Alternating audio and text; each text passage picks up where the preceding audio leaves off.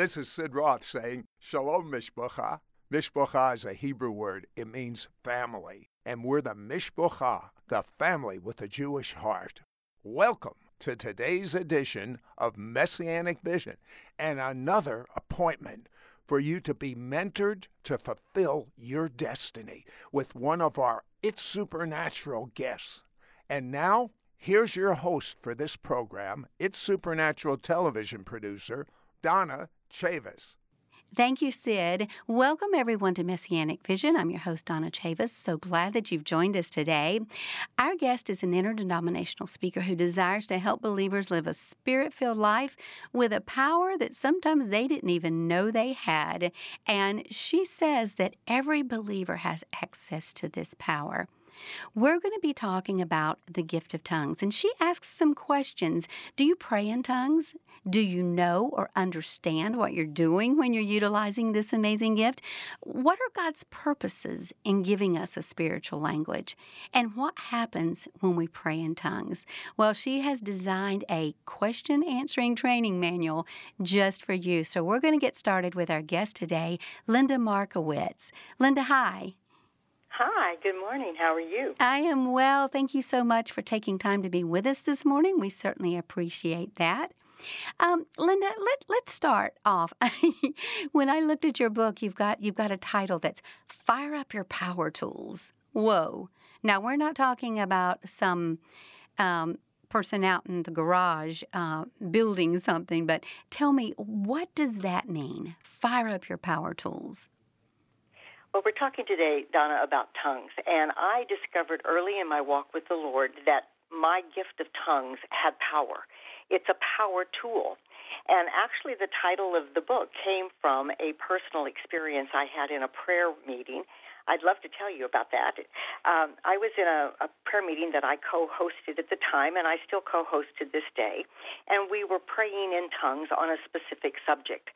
And I'm on one side of the room, and another woman is on the other side of the room, and I hear very clearly in her voice, I know her well, her name is Thelma, I've known her for years, and it was her voice. And she said, Linda.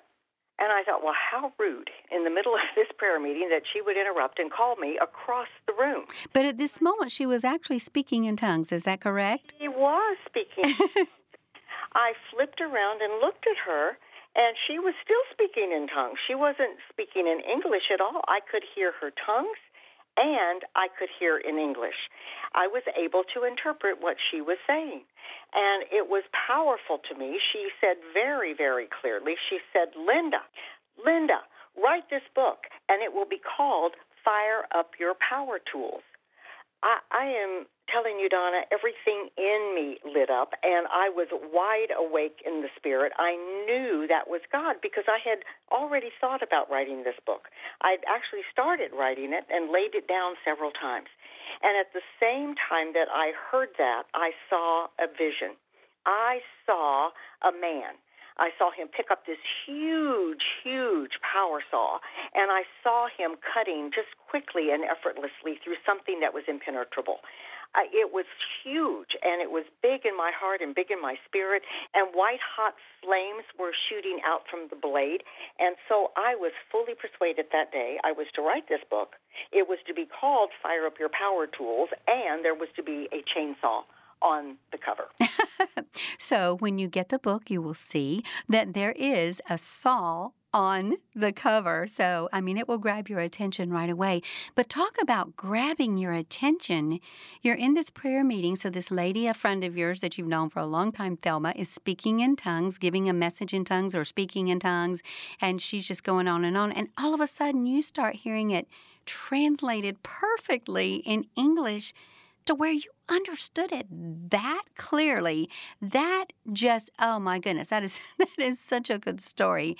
And it goes along with this teaching so well. So, of course, that was amazing to me. But, I want to go back just a little bit. And you had quite a rough childhood, Linda, but you also had some godly influences in there that kind of sparked a curiosity in you. Tell me about that. My childhood was a little unconventional, I would say. I'm the oldest of three, and my mother died when I was almost 6 years old. I was 5 turning 6. And that was just a nightmare time for all of us, all of us. Mm. My father was an over-the-road truck driver. He was gone more than he was home. And just a few days after he had buried my mom, he had to go back to work. And so he took us to live with an aunt, my father's brother's family. And my aunt and my two first cousins were there, and myself, my brother, and my sister. So all of us lived in the same house. But it didn't take me long to realize that something I didn't know before, and that was that my aunt was a raging alcoholic. Oh, no. I mean, a falling down drunk every day by 12 noon alcoholic. And so sort of by default, I became the mother. I became the mother of not only myself and my brother and sister, but my two first cousins, because they were all younger as well. And in a sense, I sort of took over the motherhood of my aunt. That's a lot of responsibility. It was a lot of responsibility for a 6-year-old. But looking back, that was part of my preparation. It was just part of my preparation. And I didn't have much of a childhood in those early days, except when my father would come home off of the road and he would take us to visit his parents, my grandparents. And I love those days, Donna. They were so wonderful because they were just so filled with me being able to be a kid. I loved being there. And my grandmother Emily, absolutely knew God. She introduced me to him. She taught me how wonderful he was. She took me to church. I loved going to church with her. It was a hot little Baptist church in the middle of nowhere. I loved going there because they sang these wonderful Southern gospel songs. And those songs just did something in my spirit, and that played out for me later in my life. So that was my first introduction to Jesus. I knew Jesus lived in Grandma's house. I didn't know where, but I knew he lived there. And she talked about him, Donna, as if he were right there. Yes. She talked to him and about him, and she made Jesus really, really real to me. Well, after a while, when I was about 8, my father then took us and moved us to another place, and we began to live with a woman. She had children, 2 children, and she also loved the Lord. She had been a friend of my mother's, and she loved the Lord, and she began also to stir Jesus in me. I call her Mama Maureen. So my grandma Emily and my Mama Maureen, by the time I was 8 years old, had really taught me that there was a real Jesus who really loved me, and he would be there for me. My Mama Maureen would tell me, that's how you made it, Linda. That's how you made it back there earlier with your aunt. That's because Jesus did those things for you. Jesus gave you the understanding to know that you had to pour the cereal and spread the peanut butter. Jesus taught you that. And I had a real awakening to who he was. I knew he was real. But Donna, both my grandmother and my Mama Maureen died just a couple of years after that. They both died within a year of each other. And at that time, it just sort of seemed that all of that spiritual fire in me died at the same time. I can understand that. I think that happens to a lot of people. They get this stirring inside of them when they start hearing and learning about Jesus. But then something takes place, and then they're distanced from that. And I think that's what happened to you. You had that distance between, and it just died, like you said. But now, many years later, you found yourself a young divorced mother of 2. You had daughters of your own. And tell me about that situation where you actually came to know Jesus once again, but personally this time. Those days are so precious to me, Donna. They're so precious to me. I was divorced, and my daughters and I were just reeling in this abyss of sorrow and sadness, and it was just so difficult. It was just such a difficult time for us. And remember, I wasn't saved at the time. Right. My children were having a lot of problems in the public school, my oldest daughter particularly. And so I had a meeting with the Parent-Teacher Association, and they were basically telling me that both of my children were emotionally damaged, and so that they had put them in what was known then as special education classes. And so they were not in the general population of the school, and my children were withering. They hated it there. And I got really mad. I was not saved. I want to reiterate that. I just sort of blew my stack, and I pulled my children out of school. I just pulled them out of school. And I'm on my way home with them when it occurs to me, now what are you going to do with them? Exactly. Now what are you going to do with them? And as Providence would have it, as only the Holy Spirit was redirecting my life at that time, the only school in my area that had an opening was the Assembly of God Church. It was the only school that had an opening that could take my kids, that was not a public school. And so I ultimately registered them at that Assembly of God school, and things began to change dramatically in their lives. They became more peaceful. They became more settled. They loved going to school. And the school, I think it was the second year they were there, the school had a fundraiser. And what they were doing was hosting a concert with the Vestal Goodman family. Howard and Vestal were both living at the time. Their son, Rusty, was living at the time. And so Howard, Vestal, and Rusty were coming to give a Goodman family concert, and the school was selling tickets for that concert. And, just like every other mother, when your kids are selling something for school, I bought more tickets than anybody else. You have to. It's a thing. You just have to. And I did. I bought more tickets, and the night of the concert, they really, really wanted to go. Well, the last thing I wanted to do was go to that silly concert. I didn't want to go to that concert. I didn't want to go to church because it was held at the church. And, they were so insistent. Please, please, Mommy, please, please, please. Well, eventually I said, okay. So a couple of my girlfriends and my girls went. We had a girls' night out, and we went to the church to hear the concert. And that night, Donna, I heard those same Southern gospel songs that my Grandma Emily would let me listen to at her church. My Mama Maureen played the piano. I think I didn't mention that she played the piano, and she would call all of us kids around the piano, and we would sing those same old songs, and those old Southern gospel songs that are just so rich with the truth of the Scriptures. And they sang those songs. That Vestal Goodman, Howard Goodman, son Rusty, they played those songs. I can still see Howard sitting on the piano. That piano bench I thought it was going to catch on fire. I remember them well. You do remember that? Yes. I mean, I really thought that that's what was going to happen. And I was not only saved that night, but I was filled to overflowing, gloriously saved, baptized with the Holy Spirit, and received my gift of tongues that night. And Linda, right after that, just very shortly after that, a friend gave you some material on praying in tongues, and that really got you started in the right direction, didn't it? Absolutely. Absolutely. Looking back, I am still in contact with this woman. She was just a friend. I had known her outside of the school environment, but she happened to attend that church. And once I got saved and baptized with the Holy Spirit, I started attending that church. And I don't think I attended more than 2 services when she came and gave me these 2 cassette tapes. And one of them was on faith, and one of them was on praying in tongues.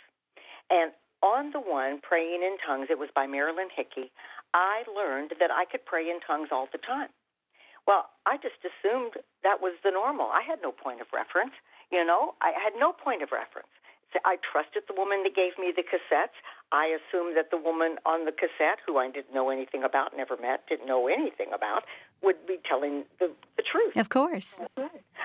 It was my point of reference. That woman, Marilyn Hickey, said I could pray in tongues all the time, told me how she learned to do that herself. And so I began to discipline myself to pray in tongues all the time.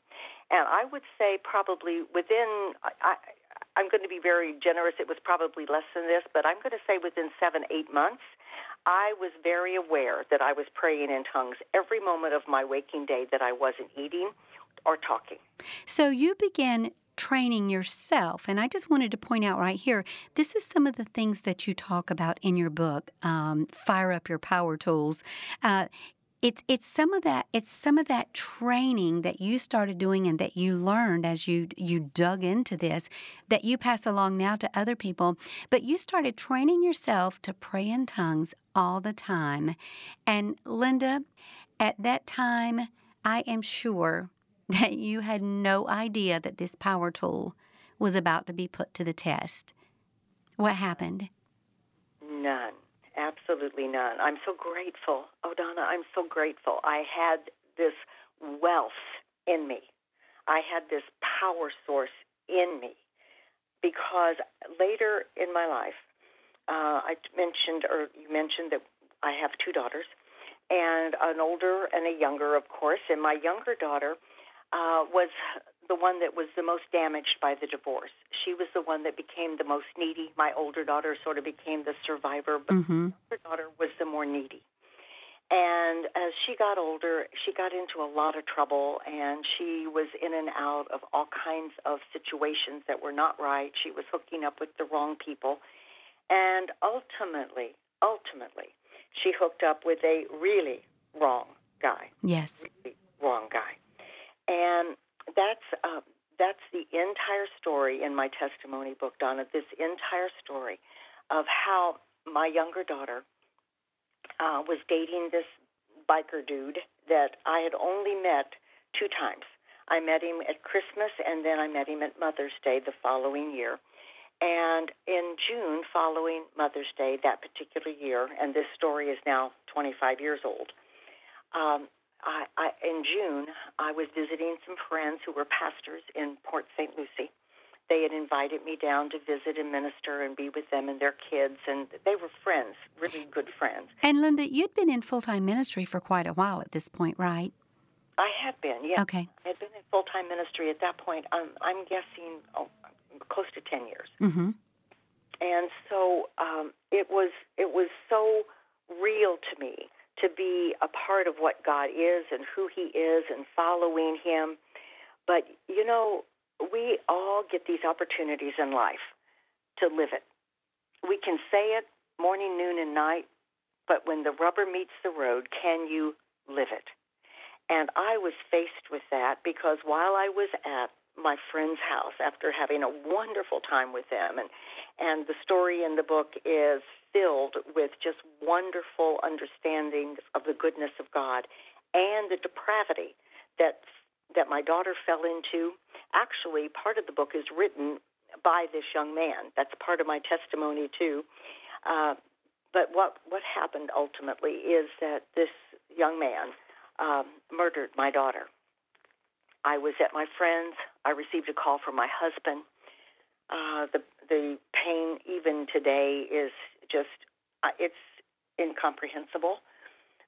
He just said to me, Linda, this is the hardest thing I'm ever going to have to tell you. At the time, I thought he was talking about his mother because she had been really, really ill. Mm-hmm. He was going to tell me that something happened to Mom.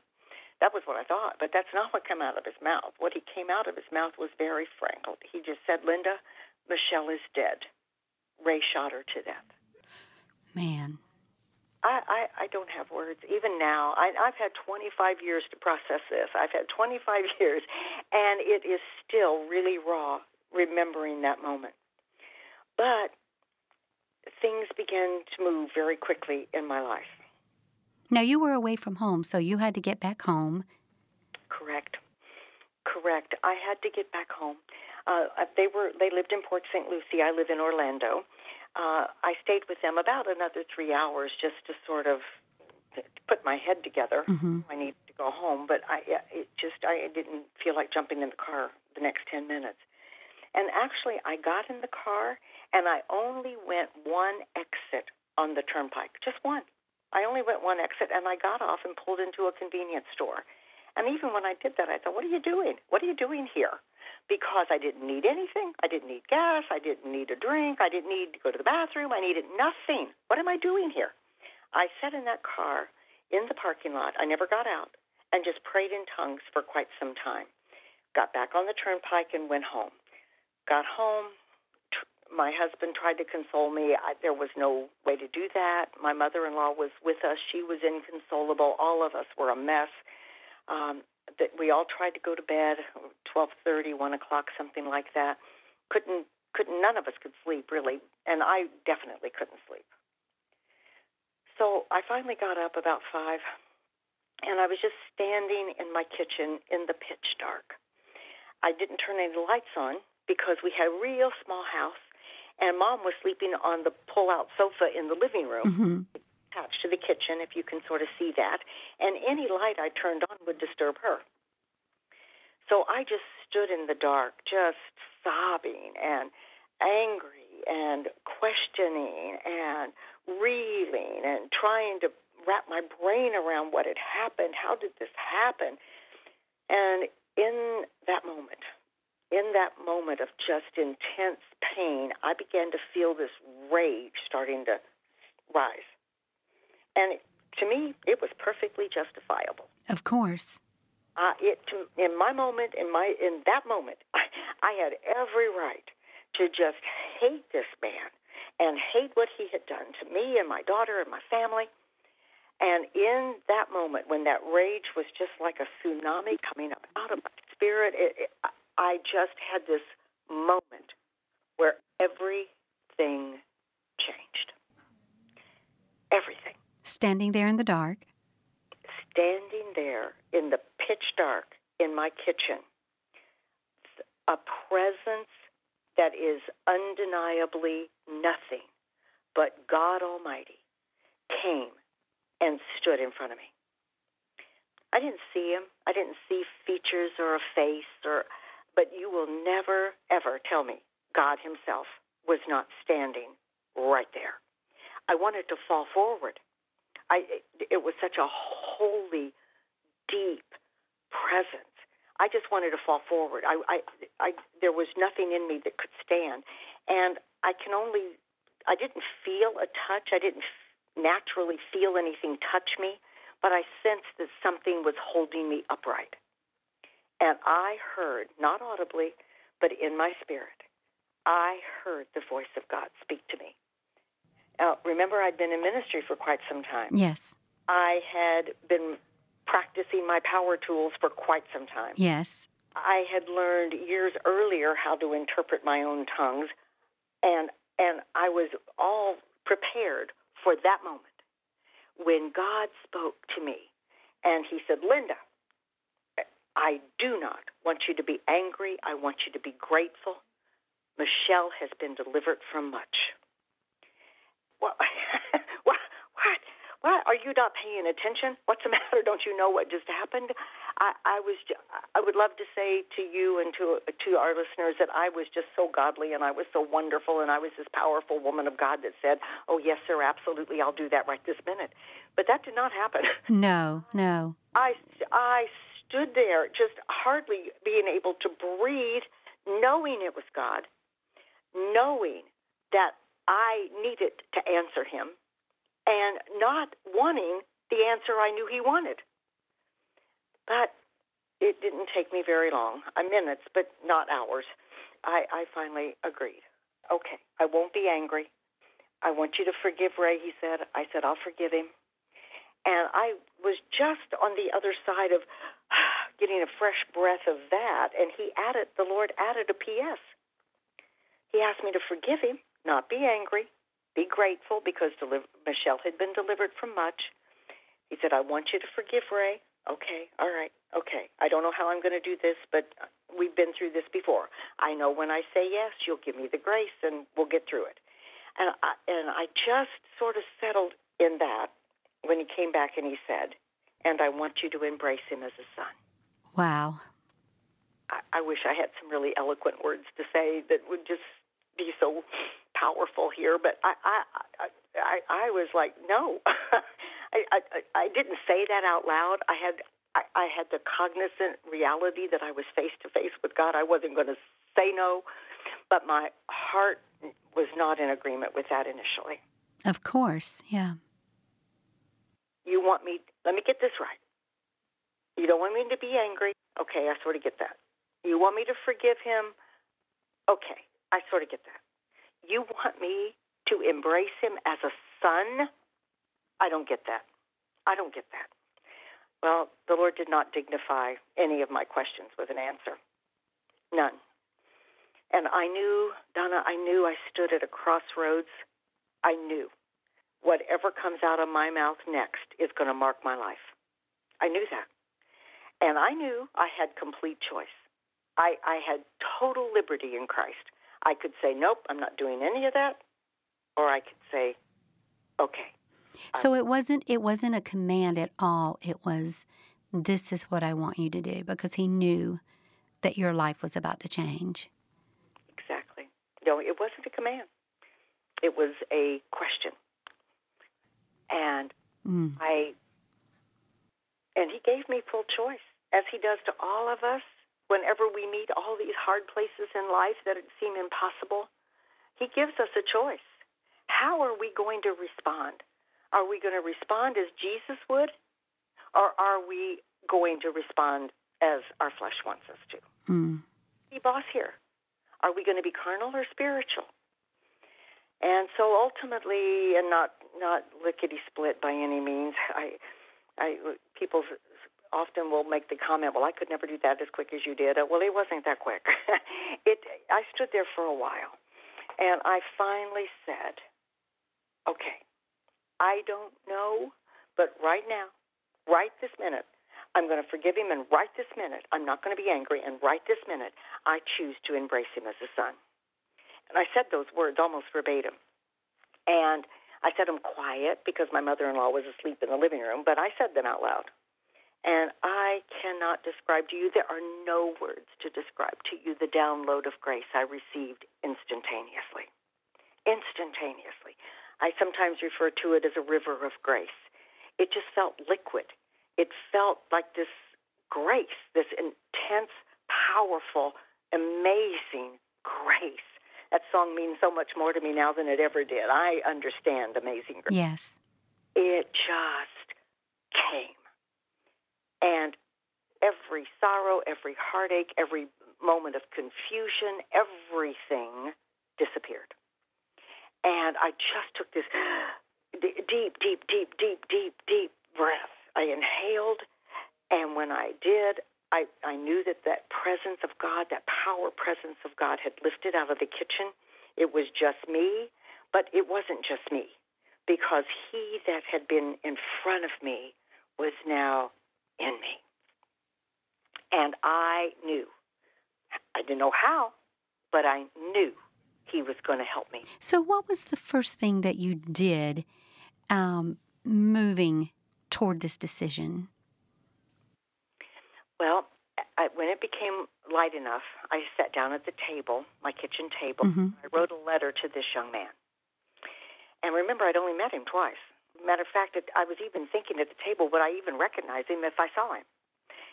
But I knew that I needed to move, and I needed to do that quickly. As a minister, I knew and had taught often that we have to add works to our faith, and we do. We do, and I knew for me that needed to be really quick. So I sat down probably within an hour of that encounter, and I wrote the young man a letter. I called an associate pastor at the church where I attended at the time, the pastor who was in charge of prison ministry, and he came and got the letter. And I asked him if he would take it to this young man in prison. It took a couple of days for him to get to see him because at this point he had been transferred from where he turned himself in to Orlando and was put on suicide watch. And because of all of that, he wasn't allowed any ministers, including the ones from the church, to come and see him. But ultimately, he did read him that letter, and he did lead him to the Lord. But the pastor wasn't super encouraging to me later. I'll have to admit. He came back to me later, and he says, yeah, he did. I led him to the Lord, and yeah. He says, but you know how those jailhouse confessions are. Because everybody gets saved in jail. Everybody gets saved in jail. So he says, don't be disappointed if this doesn't stick. But I just wasn't moved. I was not moved because everything in me at this point was moving with grace. Yes. Now, I know sometimes these things can be very distressing and long and drawn out, but you walked through him even through the trial. And, I mean, they had deemed this premeditated murder, so he was going to get the maximum sentence, life in prison or death sentence. But you even were instrumental in that, Linda. Absolutely. Absolutely.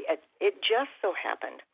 Remember this happened 25 years ago. Yes. It just so happened that month, the early part of the month where this event happened, the state of Florida instituted what is known now commonly all over everywhere as victims' rights, meaning that if you are the victim of a violent crime or you're the survivor of a victim of a violent crime, that you can address the court at the time of trial and sentencing.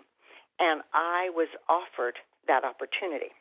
Now, to back up a little bit, actually Ray never went to trial because we worked a plea agreement before he went to trial, but I was extremely instrumental in that. They called me, the attorneys for both sides, the prosecution and his attorney, called me on a conference call and told me what the choices were, and did I prefer death or did I prefer life without parole, because my say would be considered by the judge. And I said to them, I don't want either one. And they were so kind to me. They thought this little silly woman doesn't understand the law. So they really... Or didn't understand the question. That was true. I think that was it. I remember that conversation was sort of comical. But finally, they came back and asked me again, and I gave them the same answer. I don't want either one. And they said, but ma'am, you have no other choice. I said, I have another choice. And looking back, it was only the Holy Spirit that was saying these things, because I wouldn't have even thought these thoughts. I said, no, I have another choice. Well, they said, we'll call you back. Well, ultimately, they called me back with the judge on the conference call. And ultimately, it was a long, drawn-out thing, but ultimately they agreed to reduce his charge from premeditated first-degree murder to second-degree murder with a firearm. That sentence or that charge came with the possibility of parole. And I negotiated with them for a lesser term. And the judge insisted that I come to the court and address the court and tell him face-to-face that this is what I wanted. And that happened about 3 days later. I went to the court, addressed the court. I will remember that day to this.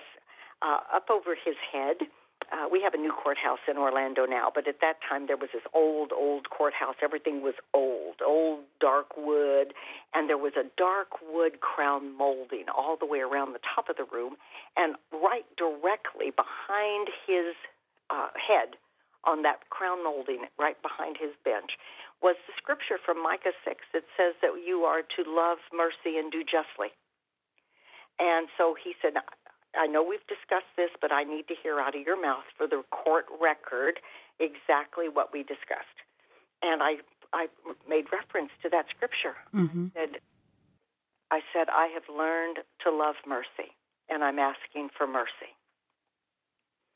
And ultimately, at the end of the day, this is a longer story, but what actually happened was that they did give him the reduced charge and the reduced sentence exactly like I asked.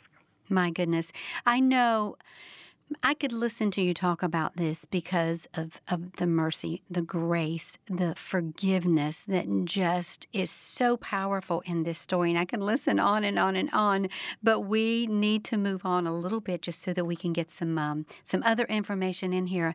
But Linda, I don't know if people can even grasp this when they're listening to this story, but it was 24 years that this young man served in prison, and all the while, you walking with him and embracing him as a son.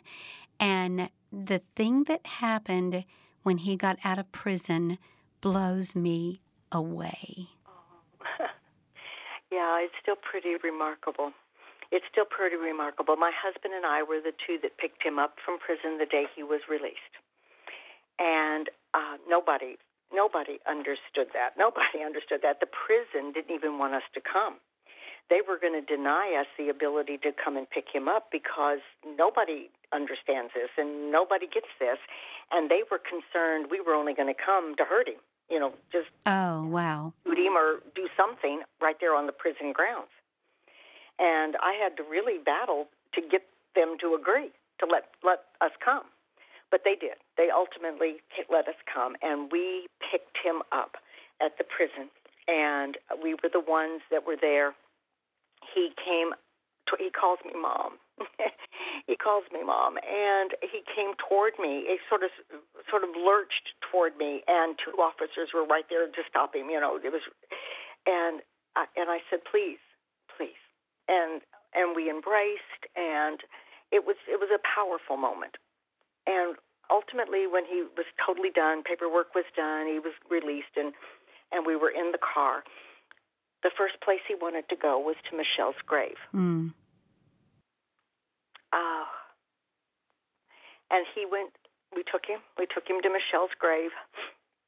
He knelt down before her grave, and he asked her to forgive him. It was the most. I don't have words. I don't have words. I know. But I just, he was out of prison a couple of months later. The most amazing thing I have ever heard in any situation like this. On Mother's Day, a couple of months later when he was released, what happened? Well, Mother's Day was the last day I had seen Michelle. The last time that I had seen Michelle was when she and Ray took me and my husband to Mother's Day brunch. Now, fast forward. I had already received an invitation to minister at a church on Mother's Day.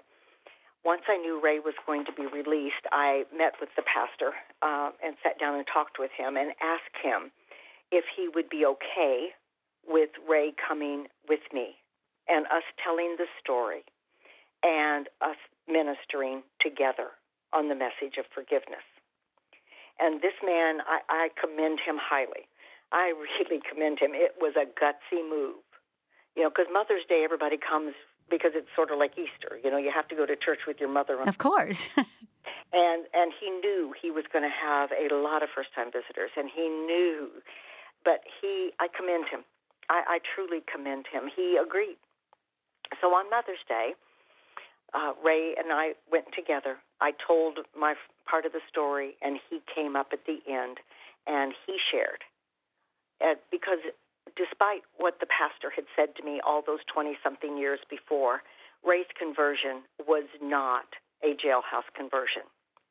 It was quite a bit later before he sort of connected all the dots and actually began to work his relationship with Christ. But by the time he was released, he was fully, completely, totally free, saved, loved the Lord, never turning back, strong in Christ. And he was able to deliver that to that congregation that day. Wow.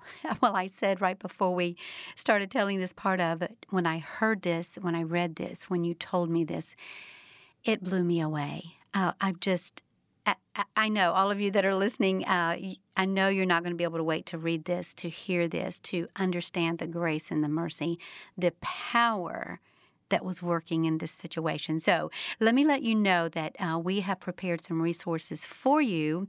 And Linda has 2 books. The one, Fire Up Your Power Tools, which is about speaking in tongues and the power that is within us when we activate this within us and take advantage of this great tool that we have access to. Also, you'll get her personal testimony in its entirety. I wish we had time to tell you all of it today, but of course we don't. So you will get a book also of her personal testimony. And this book is called I Find No Fault in This Man. You're also going to get 2 brand new and exclusive audio teachings by Linda with this resource. So listen for Sid at the end of the program to tell you just how you can get this. Linda, that is one of the most amazing things that I have ever heard, and I just can't imagine what all transpired in that 24 years that was such a powerful example to this young man of true grace and mercy and power and understanding and forgiveness, and then to be able to minister together. Wow, that's all I can say. I think of another word sometimes, but sometimes you just have to go, wow. But, okay, let's talk a little bit more about this power tool that you call it. What are some of the purposes or the purpose that you know that tongues serve? Oh, They are unlimited. The purposes are unlimited. But I discovered, for me, that how powerfully the gift connects us to heaven.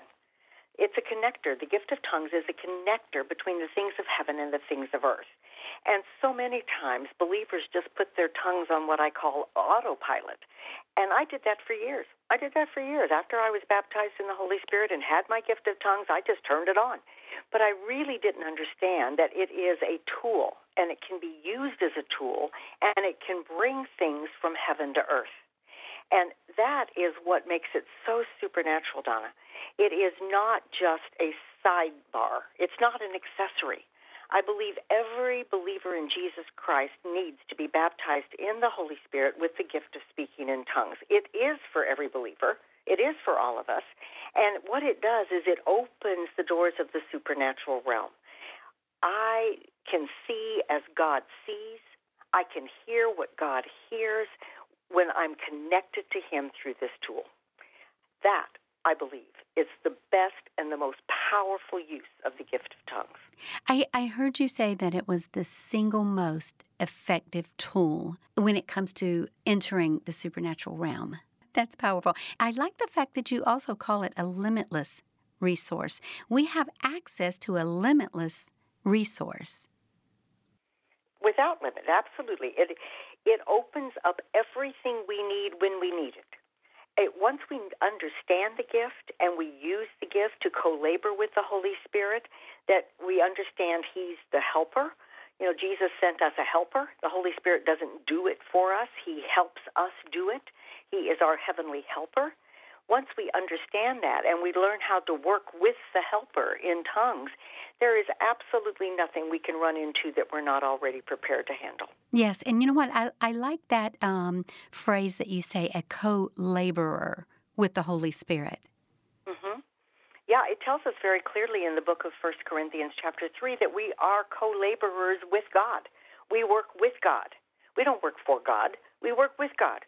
And when we work with Him, we work through the agency of the Holy Spirit. And when we're doing that, it's teamwork. You know, He leads, He guides, He gives instruction, He leads us into truth.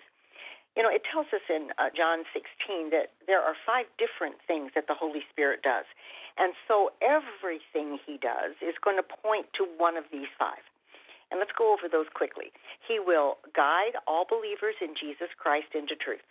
That's His number 1 job. He'll guide us into truth. He'll only speak what Jesus speaks.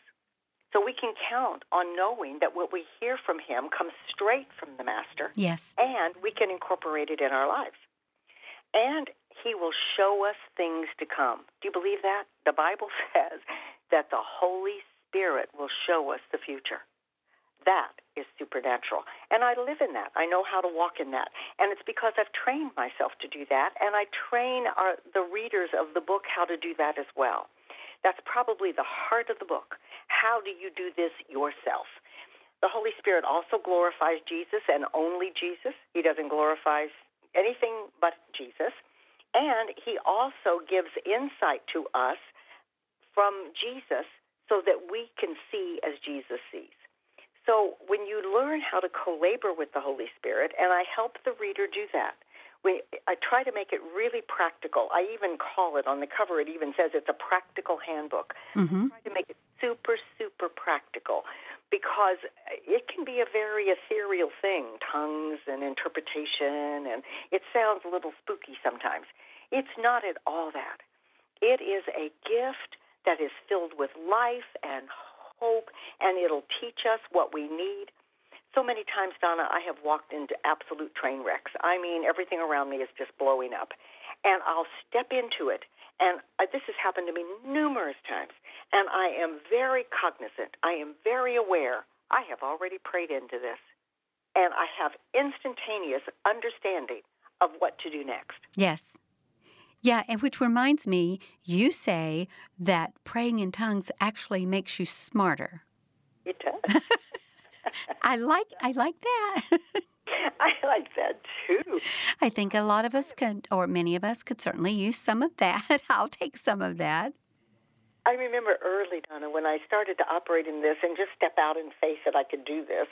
And this was years and years before Michelle's death, and I was just being groomed and trained and prepared. I would tell people things, and as soon as I would tell them that, I would go, oh, "You just lied to them." I would go, "You don't know that. How do you know that? You don't know that. You just lied to them." And then in the next 2 or 3 sentences, they would confirm that what I had just said was absolutely truth. Well, how did I know that? How did I know that? I knew that because the Holy Spirit had revealed it to me. And I released it. Mm-hmm. It was truth. And it always comes to do one of those 5 things: glorify Jesus, lead somebody into truth, help them get unconfused or whatever's going on in their lives. I love that. It does make you smarter. And if we always judge it, if we use that to judge by, and that's what we're hearing, that's what we're speaking, then we know that it's going to be from the Lord, from the Holy Spirit. And that's a perfect way to judge. And I know that you teach us that also in the book. I wanted to do something here, Linda. You have a chapter in your book about executing kingdom purpose, and you just go through and you answer this question: what does the Holy Spirit do? What does he do? And you just go for it, and you read off this list of things that he does, and by the time you got to the end of that list, I was just about shouting in my chair. So can you go through that with us quickly before we have to go, and just tell us, what does the Holy Spirit do? The list seems lengthy in the book, but trust me, it's not everything the Holy Spirit does. So it's this and more. Yeah, this and more. But there are so many things that he will do if we will just yoke with him, co-labor with him. You know, he will give us wisdom. He'll give us understanding. He'll give us knowledge. He'll give us skill. He'll give us words of prophecy. You know, he'll empower us to speak the word of the Lord and speak it boldly. You know, he's the one that gives us our very breath, it says in the book of Job. And he constrains us. Sometimes, you know, when we're going in a direction, he's the one that'll go, no. And when you learn how to co-labor with him, you're real quick to respond, and you spare yourself so much. Mm-hmm. Oh, my goodness, you spare yourself so much anguish and so much torment. And he lifts up a standard against the enemy for us. He warns us. He'll warn us of danger. He helps us if we need to cast out a devil. You know, devils are real. People have devils. And, I've learned over my course of this walk with the Holy Spirit that just listening, speaking, releases. And casting out devils is just sort of like, putting on your socks. It's not difficult for the believer who really knows that the Holy Spirit does the work. And it helps us to testify of the Lord. It gives us boldness to do that. Praying in tongues helps us to sort out what's true and what's not. You get into some situations and you just don't know, is this right or wrong or what's going. He helps us. He helps us. He sorts it out for us. And he does convict. The Holy Spirit does convict. So he's the one that gives us that don't do that. No, don't do that. And he also gives us the ability to speak the word of God clearly and make it understandable to the listener. He helps us to magnify the Lord, which is huge, huge, huge. We praise through the Holy Spirit, and that's powerful. One of my favorite things is found in Acts chapter 23. He gives us direction. Yes. You know, we don't have to be aimless in life. So many times we just show up and wonder how we got there. And then we're trying to find our way out. And we don't ever have to walk with that, Donna. We can walk with the Holy Spirit, co-labor with him, know him through the power of tongues, using our power tools, learning how to interpret the witness that he gives us. And then we can live our lives without all of the baggage, just baggage. I'm tired of baggage, and I know most of our listeners are as well. He also gives us hope. He gives us spiritual gifts. The Holy Spirit gives us spiritual gifts. If we're going to operate in any of the gifts of the Spirit, they're going to come from him. They are spirit gifts. They're the gifts. And I love that. He gives us liberty. Oh. Yes. He unites us. He gives us peace. He produces the fruit of love in us. We are born of love, and we should be givers of that love. And a lot of times we don't know how to do that, or we don't want to do that. but the Holy Spirit is the one that will develop that. Yes, yes. He gives us joy. You know, in 1 Thessalonians, it tells us to pray without ceasing. Well, how do we do that? We can't do that without the Holy Spirit. He's the one that can pray without ceasing. So there are so many wonderful, glorious things that he does. He transforms us from glory to glory. Yes, yes. Whew. Well, like I said, there's many more other ones other than just the ones that you mentioned right there, Linda. And honestly, I was reading this list and I was so excited by the time I got to the end of it. So let me remind everyone once again that this powerful, powerful resource that Linda has prepared for you, it's her 2 books, Fire Up Your Power Tools, and also her personal testimony book called I Find No Fault in This Man. And she's also prepared 2 brand new and exclusive audio teachings. You won't find these anywhere else but here, so be sure to listen out for that. 2 brand new and exclusive audio teachings that come with this package. You know what? I would like to keep you all day, Linda, but I know we can't. But I would love for you to pray for those that are listening before we go. I would be honored to do that. Thank you. Thank you for the opportunity. Oh, Father, I just come to you in the name of Jesus Christ, your Lord, my Lord, your Son. Thank you so much for this opportunity to come and just speak to you. And Father, I am praying right now that you open the hearts of every believer in Christ, every listener today. Let them see and know that your power is real, and let them understand that they are not helpless, they're not hopeless, they're not alone. Help them to see that there is a gift already resident within them, ready to just explode with your power and your greatness. Father, I thank you for every listener, and I'm asking, God, that today, regardless of where each one is, that, Father, you open up their understanding to see and recognize and know that this power tool is available, and regardless of what life would bring them, they are fully, completely equipped with the power of the Holy Spirit to not only go through those troubled waters, but to come out on the other side and to be victorious in this life and forever.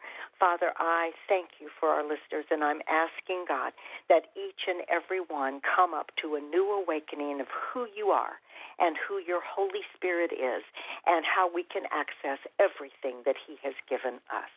In Jesus' name, amen. Amen. Amen. Linda, thank you so much for your time today. Thank you for your ministry. Thank you for the gifts that you have and your willingness to share it with all of us. So we really appreciate you being here.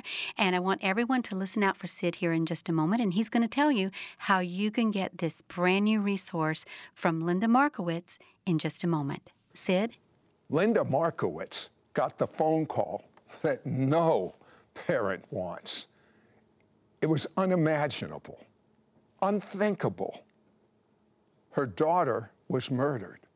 When God asked her to embrace the murderer as her son, there was only one way that she could possibly do this. She could possibly have the strength to do it. She leaned on her supernatural power tools, speaking in tongues. Linda's book, Fire Up Your Power Tools, is designed to be a question-answering training guide. She says it's the single most effective tool, and I say that too, it's the single most effective tool to opening up the doors of the supernatural realm and unlocking the power of God in your life. These powerful resources from Linda Markowitz, her book, Fire Up Your Power Tools, and her brand new and exclusive book on her amazing testimony, I Find No Fault, plus Linda's 2-part audio teaching series, Discovering the Holy Power Within You. All of this for an investment of only $39 US. To order, call 1-800-447-2697. That's 1-800-447-2697. Or go to our website at sidroth.org, sidroth.org. Be sure to ask for number 9670. Once again, that's offer number 9670.